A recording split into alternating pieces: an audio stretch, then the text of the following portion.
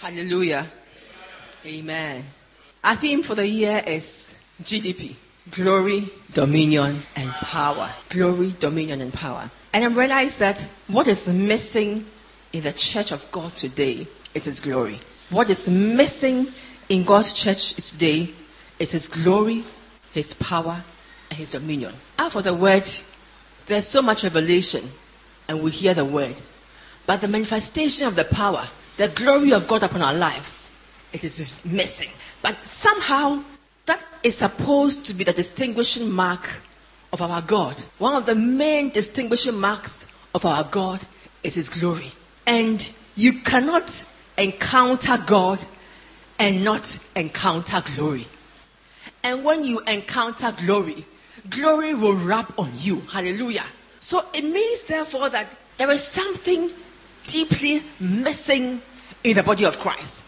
Because if you look through scripture, any individual who encountered God in one way or the other, the internal transformation that was experienced was evident outside. Somehow the glory of God encompassed the person. And we see this in the scriptures right from the beginning to the end. We have Moses. Moses killed somebody in cold blood. But yet still, when he encountered God, he became a different man. We have people like Peter, who was a mere fisherman, uneducated. But it was testified of him. It said when they saw in Acts 4, we are told that when they saw the boldness of the people, they perceived that they had been with Jesus. Because these people were ordinary, uneducated folks. But the power, the strength, the boldness with which they spoke the word and the power they demonstrated was evident that these people had walked with Jesus. And when the people of Antioch saw the disciples, who were not even apostles amongst them, their lifestyle, the kind of glory that emanated from them, they said that these people must have been influenced by the man called Jesus. And so they nicknamed the people Christians. Even Stephen, he was not an apostle, but he was a disciple. The Bible says that the glory of God was so strong upon him. In Acts 6:15, just project that. The glory of God was so strong upon him that the council, the chief priests, the elders, when they saw him, his face was like an angel. His face was like an angel. Why? Because the glory of God was so strong in our lives. How come today a lot of us call ourselves Christians and believers and born again and done talking, but we do not have a distinguishing factor? How come today somebody will say he's a believer and sometimes even a leader at church, and when he walks amidst people, he works amongst people, individuals cannot pinpoint and say, there's something different about this person. He must be a believer. How come? Where is that distinguishing factor that distinguishes the believers one after the other, right down from the Old Testament to the New Testament? You cannot encounter God and not experience a transformation. You cannot encounter God for a portion of His glory not to rub on you. It is not possible. Because glory is caught. When you are with somebody, a part of His glory is seen on you. And you cannot, doesn't mean that in our day to day, people or believers who are added to the church, believers who come to Christ, do not actually have an encounter with our Lord Jesus Christ. I have come to understand that there are even levels of glory. There are levels of glory depending on your level of relationship with your God. The higher you go, the deeper the relationship with God, the more the glory that rubs on you. So a new born again Christian will have a level of glory. But somebody who has been in God's face for hours, for months, seeking His face, will come out and the glory will be a higher level. If you read the disciples, people who came in before us, the missionaries and those ones, the Smith and the others, it was so that sometimes they'll go into prayer and they are so filled with God's glory. So as they walk past the hallway to go into the church to minister, just those who are in the hallway will begin to fall under the power. Because the glory was so much. So there are even levels of glory. But and somehow the Lord has opened my eyes to see the levels of glory. But I'm just going to touch about the first level, and the level that is available to all of us this morning as we look at this story.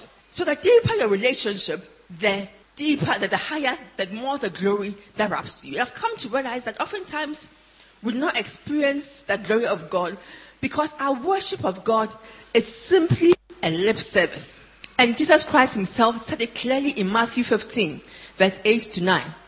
He said that these people draw near to me with their mouth and honor me with their lips, but their heart is far from me, and in vain they worship me. So the reason, and the main reason why believers of today, we are unable to exude the glory of God in our lives is because our worship of God has become merely a lip service. We worship God with our lips. We raise our hands, we dance, but our hearts are really very far away from Him. And I believe that in the scriptures that we read, we see a beautiful story of this woman who had an encounter with the Lord. In the story we just read, we read that this woman came, she was a woman, a sinner, well-known sinner in the town. Jesus Christ had been invited to the house of Simon the Pharisee, and this woman came uninvited. Those days we say she was a gate crasher. She came uninvited, and she came to the place. Jesus was sitting down, and she stood behind his feet. And Bible says that she began to cry and weep and weep. And then she began to, the water that was coming from her eyes became like water. It was so much. Began to clean the feet of Jesus with that water. And then she began to wipe his feet with her hair. And then after that, she came with sweet perfume in a jug. And the Bible said that she poured that jug of perfume on the feet of Jesus. And then the disciples, the man said that, this man, if he are really a prophet, then he will know who it is who is doing this to him. And I like it because it was like he said to himself. He spoke it within himself. He didn't even utter it. He said it within himself. This man called Jesus, if he really were a prophet, why would he stand and wait for this prostitute or whoever it is, this sinner, to come and do that? And Jesus Christ, being God, discerned what he was saying in himself. And he said to him, Simon, I came to your house. You did not offer me water to wash my feet. But this woman has washed my feet. You did not anoint my feet, but she has washed my feet with her tears, and she had cleaned it with her own hair. And then she had anointed my feet. And therefore I tell you that her many sins have been forgiven because she loved much. This morning, I believe this woman is a typical example of how the Lord wants us to relate with Him. This scripture is not in the Bible for nothing. And I realize that you have this particular story severally in the Bible. And Bible tells us that in 2 Timothy 3:16 that all scripture is given for us, for doctrine, for reproof, and for instruction into righteousness.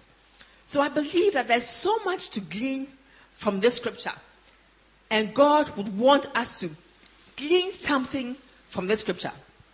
You know the story about the woman with an alabaster of oil? We have it severally in the Bible. I realize that we have it in Matthew, we have it in Mark, we have it in Luke, and we have it in John. There are a bit of variation with some of the stories. There are two main stories. One, he washed his feet, and one, he anointed the feet, and the other one, the head. But there's a commonality running through all the four stories, all the four Gospels. Matthew, Mark, Luke, and John. And that commonality is that, first and foremost, it was a woman who came to Jesus. Secondly, the woman came to Jesus with an alabaster. And in all the four Gospels, they mention the word an alabaster. And they say she came to Jesus with sweet, expensive perfume in that alabaster. And she poured that perfume on the feet of Jesus. And so I asked the Holy Spirit, what is this woman? What is this alabaster? Why is it ringing throughout the four Gospels? And the Lord opened my eyes to see the levels of glory that he wants his people to experience when they come before him. And this morning I want to speak to you on catching his glory. Catching his glory. I was amazed when I saw the scripture. And of course, if it were a day, any of us would have been like Simon and would have questioned within us that, this man, is it really a man of God? This known prostitute who is always standing by Mansfield Hotel. This known prostitute coming to him and doing this, and he just sits unconcerned somehow, and he seems to condone what she's doing. Maybe I would have done the same thing. Holier than thou people. Most of us sometimes become like that. But Christ was teaching us something profound. I believe that God was teaching us that what this woman was doing looked like it is kind of a love relationship that God wants us to have with him. So this woman, and it was a woman, not a man. It was a woman who came and was doing this because she depicts the kind of relationship that God wants us to have with him. It's a kind of relationship, a love relationship. And when you look through scripture, you see that once again, it is from there, it's there right from beginning to the end. In the book of Jeremiah, God refers to himself as a husband to the people of Israel. He said, I am a husband to them. Even though they do not regard me, I am a husband to them. And when we come to the New Testament, in the book of Ephesians 5, the very popular scripture, Bible asks us that women, we should submit ourselves to our husbands as unto the Lord. And then he continues to say that this is a great message. Husbands, love your wives as yourself. And he said that this is a great mystery, but I speak concerning Christ and the church. So it means that basically marriage is supposed to give an imagery of the relationship that God wants us to have with him. It's a kind of a love relationship. It's not a kind of a God and a deity and a subject relationship. No. It's a kind of a love relationship that God wants us to have with him. So in this scripture, God alludes to his love. He alludes his love for his people by using this kind of love relationship, we see running through scripture. And I believe that the main reason why God uses the story of the alabaster woman in all the four Gospels, the main reason why the Holy Spirit impressed upon the writers of the Gospel to include this story in all the four Gospels, because in it is a secret. In it is a secret for us to unravel as to how to catch his glory. And this morning, we want to look at the story again and again and glean some lessons in there for us and see how the Lord will help us to be able to apply this to our lives. Bible says that there was a woman, and I like it said that a woman in the city, a sinner. Bible did not give her a name. There was no name mentioned. It said a woman in the city. A woman in the city. Which presupposes that the fact that she was unnamed means that it can be you and it can be I. Anybody at all can come to the Father. Anybody at all is a candidate for a relationship with God.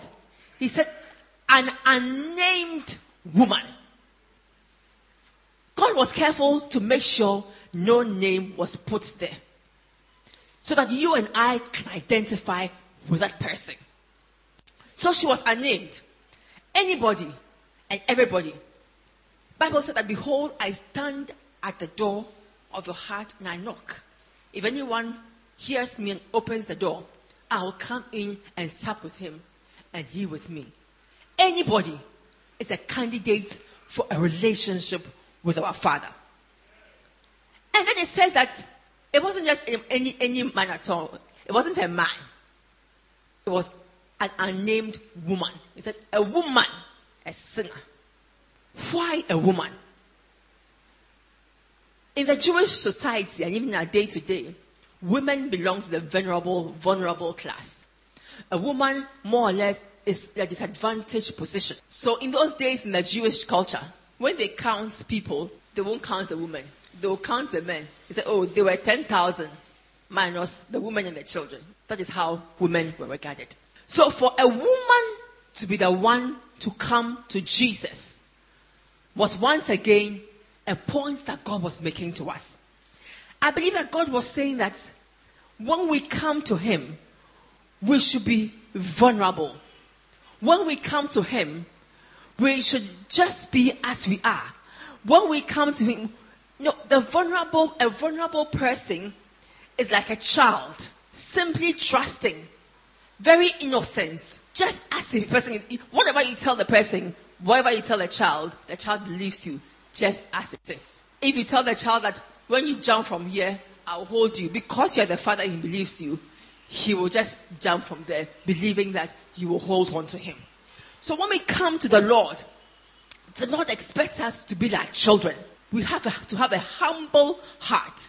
And Christ said it himself that unless you are converted and become as little children, you will by no means enter the kingdom of heaven. Therefore, whoever humbles himself as this little child is the greatest in the kingdom of heaven. In Matthew 18. So we need to come to God and we ought to be like children. We ought to be like children, vulnerable. We should just come as we are, believing him for what he has said, not analyzing too much with our minds what we think should be, but just believing him and what he has said and saying that he will do what he has said. And so we ought to come to him like a child. And then again, we are told that she was a sinner. And she came openly to Christ. Not like Nicodemus. Nicodemus wanted Jesus Christ. He admired Jesus Christ. But he came to Jesus Christ at night. Because he didn't want people to assume or to get to know that this religious ruler, this man who knows the scriptures, he's also beginning to follow after Jesus. But this woman, she wasn't even a religious leader. She was a sinner and a well-known sinner.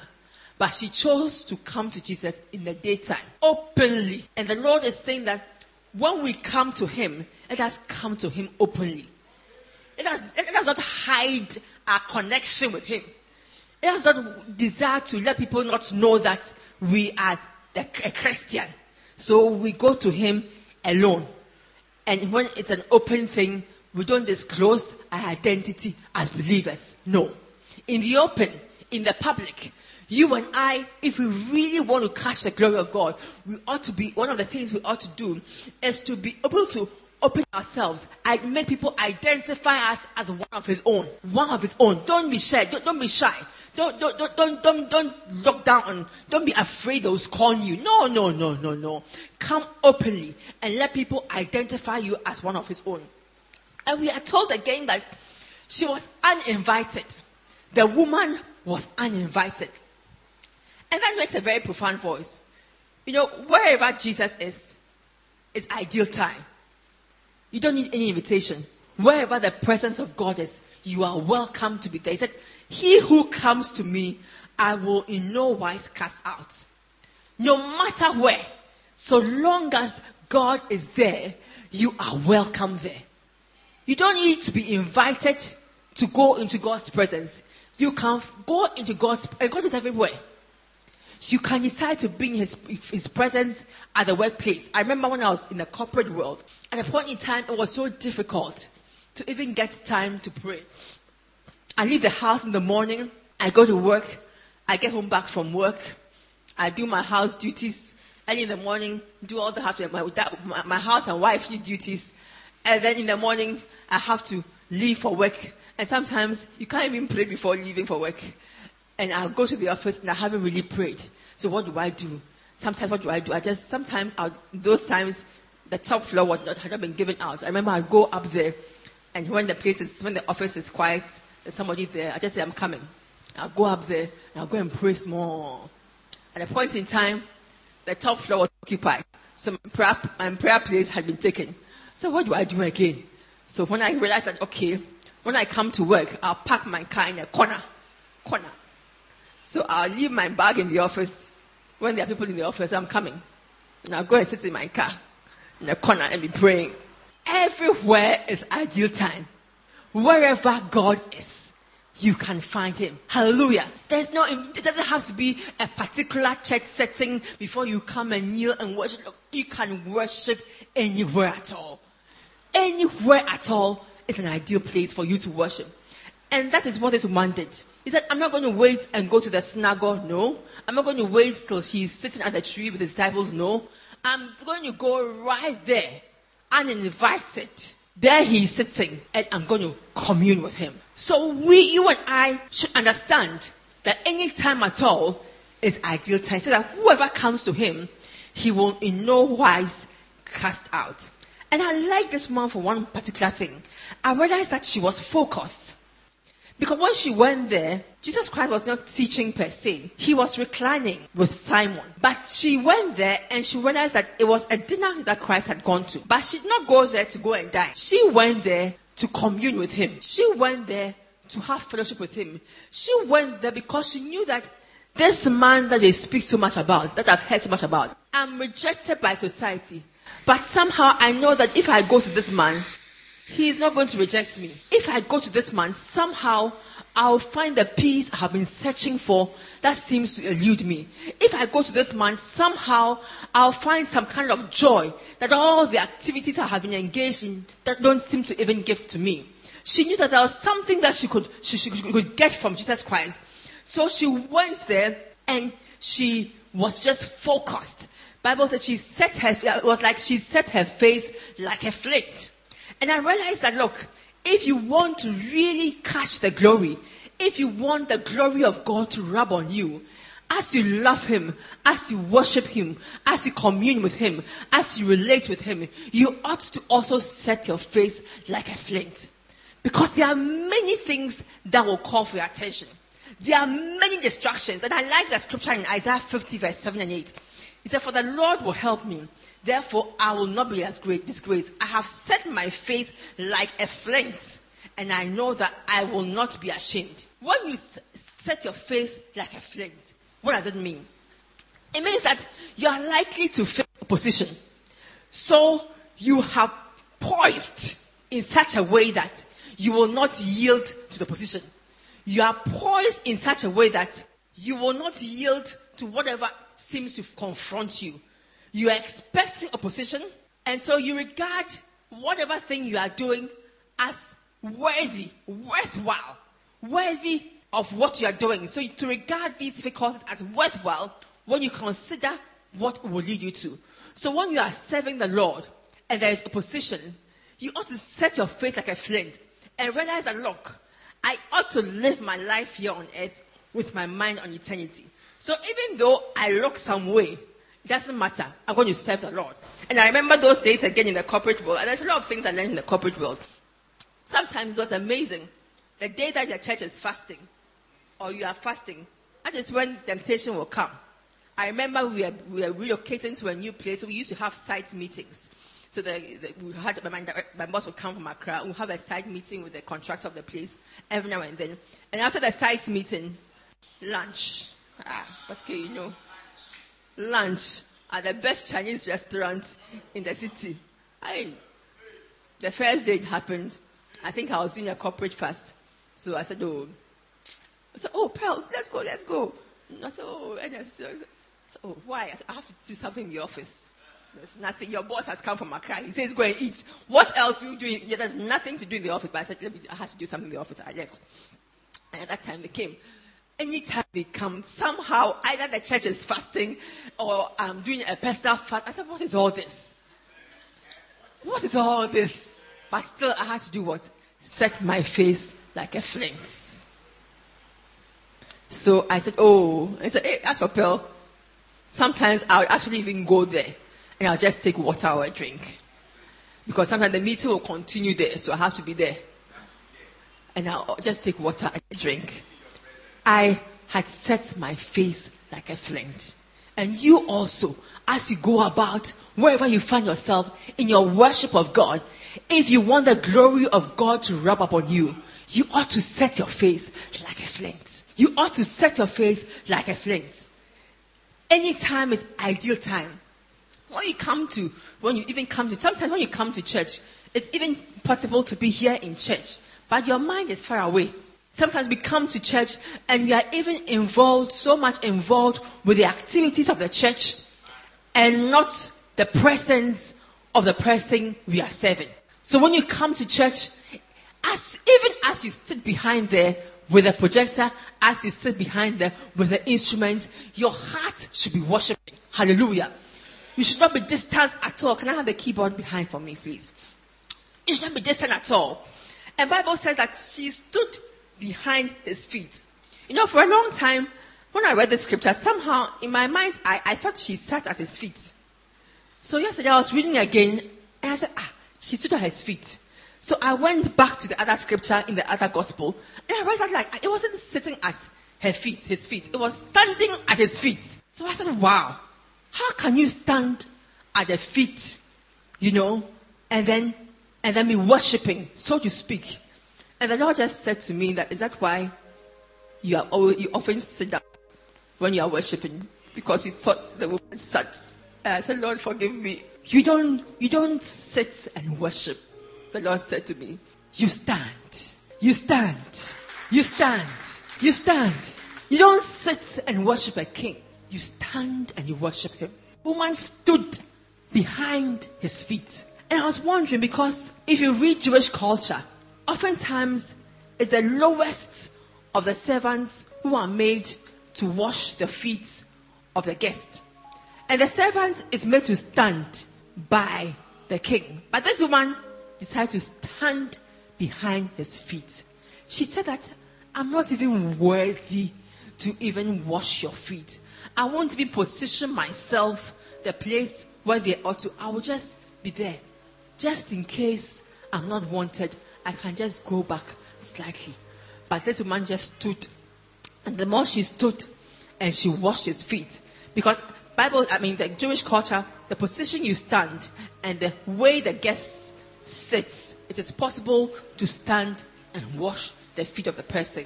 The seats were not like our present seats. They were designed in a way that servants could stand and then wash the feet of the person. And so this woman stood and then she washed his feet. And so I was saying that, what does it mean to stand at his feet?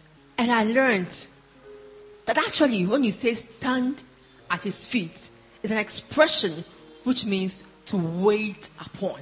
So in effect, this woman standing at the feet, behind the feet of Jesus, what was she doing? She was waiting upon the Lord.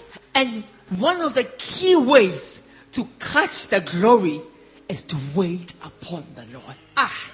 You cannot catch the glory without waiting upon the Lord. You cannot.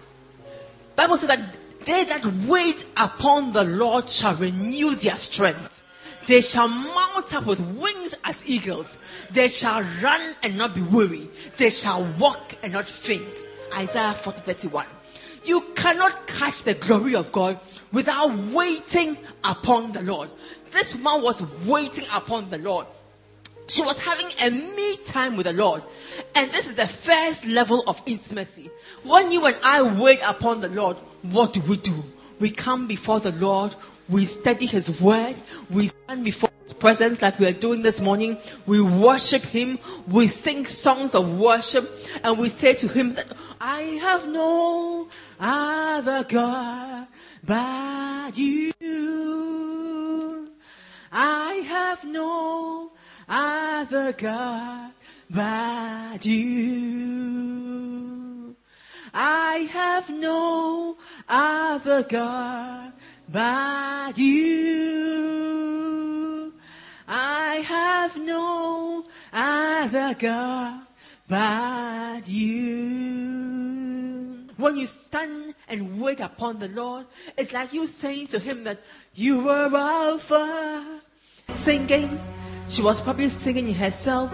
She was just uttering words of worship and adoration to the one who was accepting her just as she was before him. Even amidst people, Jesus Christ was accepting her just the way she was, and she was awed with his love. She was awed with his presence, and she was just expressing this love to him.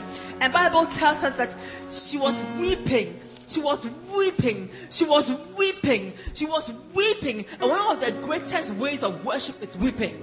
When you cry out your heart to the Lord, when you are worshiping and you are weeping, it's an outburst of your heart. It's like sometimes you don't even know what to say. So your heart is just speaking out. And you are crying and you are crying and you are crying. And your heart is just communicating with God with the tears that are running down your face. And this one was weeping so much that it was enough like water to even wash the feet of Jesus Christ. And Bible says that she wept. And then she washed his feet with her tears.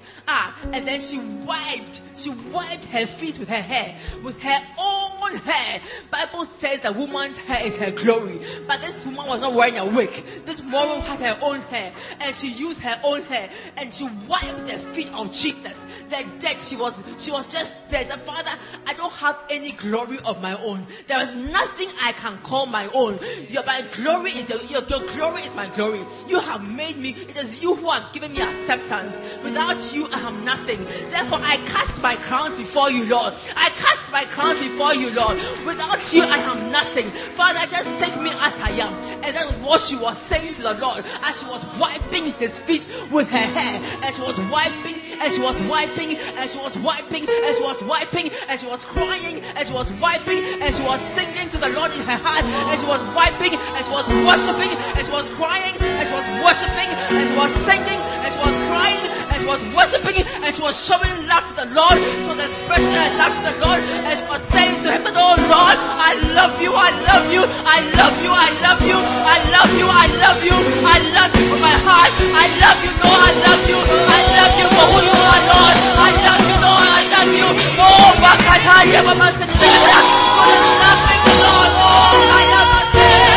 Yes, Lord, yes, Lord, yes, Lord."